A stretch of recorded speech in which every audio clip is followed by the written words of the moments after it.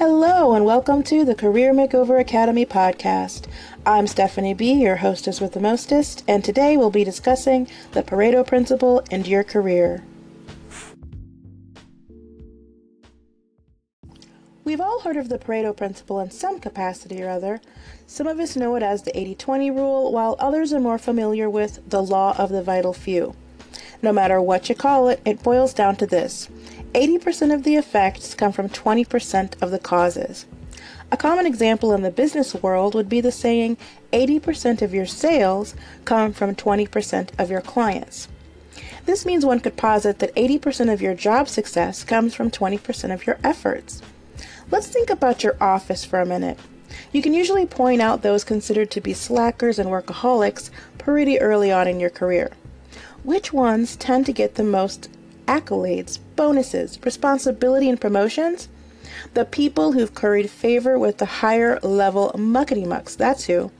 And who do these managers and supervisors heap praise upon? The people who make their lives easier.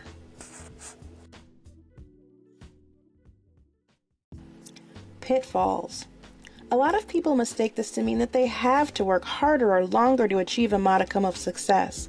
They labor under the illusion that being the consummate workhorse with complete, unfaltering dedication to the company is the way to go.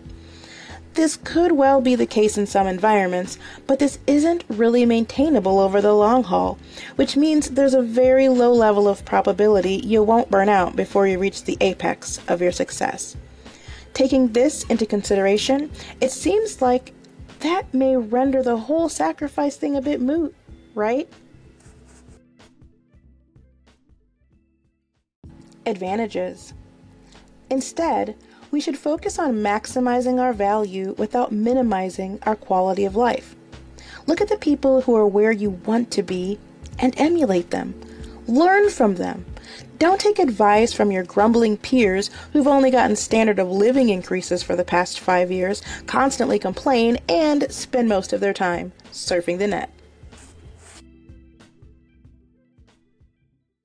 The Pareto Principle in action. Have informational interviews with the people who are performing at the level you want to aspire to. Seek mentorship from them. Trust me, if you ask 5 people, at least one of them will be extremely flattered you reached out. These people are doing it right. They figured out the formula for success in your particular workplace. If you aspire to be like them, learn from them and figure out exactly where to focus your energies. Become effective and efficient. Learn to resolve the issues causing your boss and your boss's boss major headaches. Develop the skills you're lacking by focusing on those which create success in your particular environment. This is the way to ensure that you can climb the proverbial corporate ladder with ease. It will also give you the ability to maintain a work-life balance that brings you deeper satisfaction. Other side benefits of having your boss appreciate you and your work include greater autonomy, entrusting you with more interesting projects, allowing you to pick and choose the projects you want to work on, more responsibility, and financially investing in you through training, bonuses, raises, things of that nature. These are just a few of the perks you can likely acquire by being an active participant in your own career instead of an innocent bystander. Have you ever successfully used the Pareto Principle in your career? Share your story with us. Thanks, and until next time, this is Stephanie B. from Career Makeover Academy. Dream it, pursue it, be it.